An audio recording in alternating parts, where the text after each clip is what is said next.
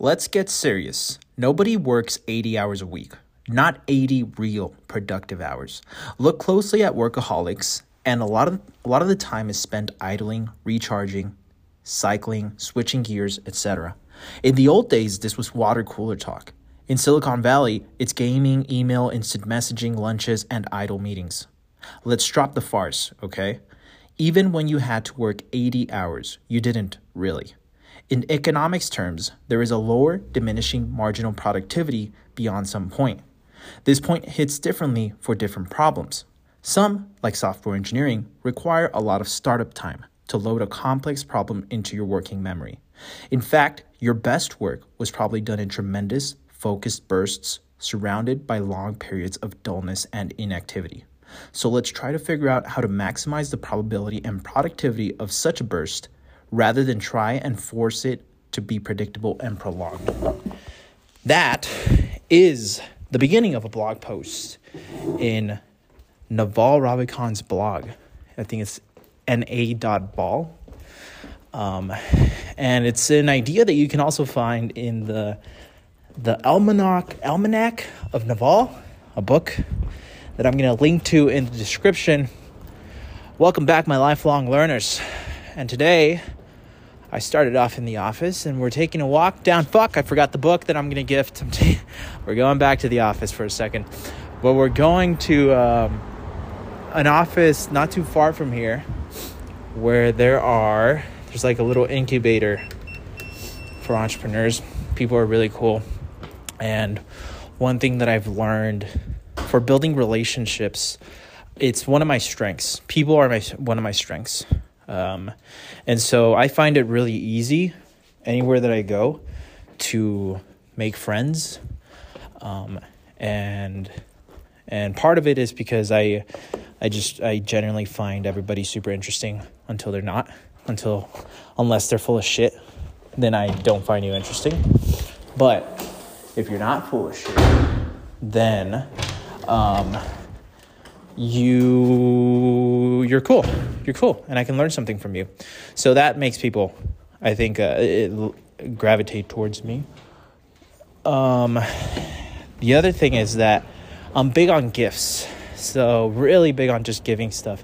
It's like if you've ever read The 5 Love Languages, the book, and I'll try to link that below as well. It talks about one of the love languages being like gifts, and ever since I was like little, I just really loved giving gifts, and it's a way I show like appreciation for someone. Like, I like you, you're cool. So the reason I bring all this up is because I'm taking a book. It's The War of Art, one of my favorites, and I'm just gonna walk to their office, gonna go say what's up, give the owner this book. Her name's Laura. She's awesome. She's good people. I got really good vibes. And what I've found is that every time I give somebody a gift, like, not every time, but a lot of the times, the people, like, they end up, there's just, it's not common. It's not common that somebody gives a gift without expecting anything. So people really appreciate that, and it's a fast track to, like, get on good terms, stay on top of mind. There's been times when I've given gifts and, like, just whatever. Like, nothing ends up happening with that relationship. And that's okay, because I do it knowing that going in. I'm not really expecting anything, but I do it to, like, show appreciation. And I always, like, write a note, or most of the time, about why. Like, I write a note of, like, hey, I think what you're doing is really fucking cool, and keep doing that shit. I love people like you. I'm glad I met you. Here's one of my favorite books. Keep learning. And it's served me really well, even abroad, especially abroad. It breaks down barriers. If people hear you're like American or any sort of country, and they think they know anything about you, giving them a gift usually throw them off, and they'll be like, this person is super interesting. What the fuck? Nobody really does this. So that's where we're walking right now. But back to this quote that I read, or at the beginning of the pod here. It's something that you can listen to Naval Ravikant talk about in his free podcast. There's a 3-hour-long podcast he has on the Naval podcast about how to get rich. And it's really about how to build wealth and how to live more happy. One of the things he talks about is like nobody works 80 hours sustained at high output. It's kind of bullshit. It's pretty much bullshit. You're just a lot of the time you're wasting time. You're not always getting results. So he talks about like you should, like usually you work in bursts, and the bursts give you better results.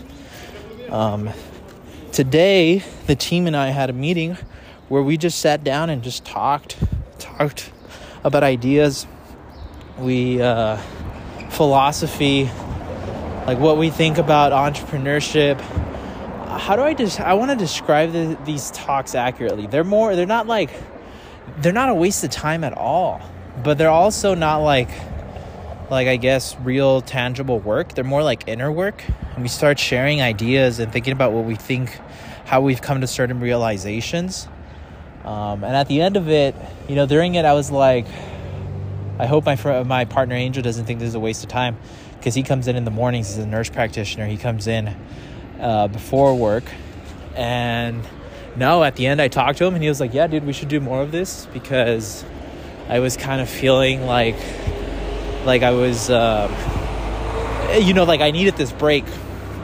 And I totally get that because it can get repetitive. You're like doing the same thing over and over, and a lot of times you're wasting time, but you're still in this cycle of like, all right, get at the office at this time, do work, or try to do work, and then go to the gym, and then go to sleep, repeat all over again. And so this was a nice little break. Holy shit. This was a nice little break. And I'm thinking about like, okay, since I'm like my role right now is more like managing the team. Because everybody else has got like other commitments. The way we see it is like, so we're all entrepreneurs, right? But the entrepreneur in our team right now is like our partner Carlos. The technician is Angel, because he's got the highest technical skill in video. And so the last role and all, the one that has the most time to manage, to plan is me. So I'm the manager. And when you read the E-Myth by, I forgot the author's name, he talks about how you have to understand that when you're building a business, when you're becoming an entrepreneur, there's those 3 personalities in you that are fighting against each other. You got to manage them well. There's the entrepreneur, the manager, and the technician. And they don't necessarily, sometimes they can butt heads if you don't understand that they're there. And then your life can become miserable. So the way I see it is now the next step I'm going to take is I'm going to come out with like a schedule, so that we like a rough schedule, like we will follow it. But the most important thing about this schedule is that I'm going to include like a day where we just sit down and just talk like philosophy, on top of us doing work, but so that we give each other that break. And a lot of good stuff does come from these conversations.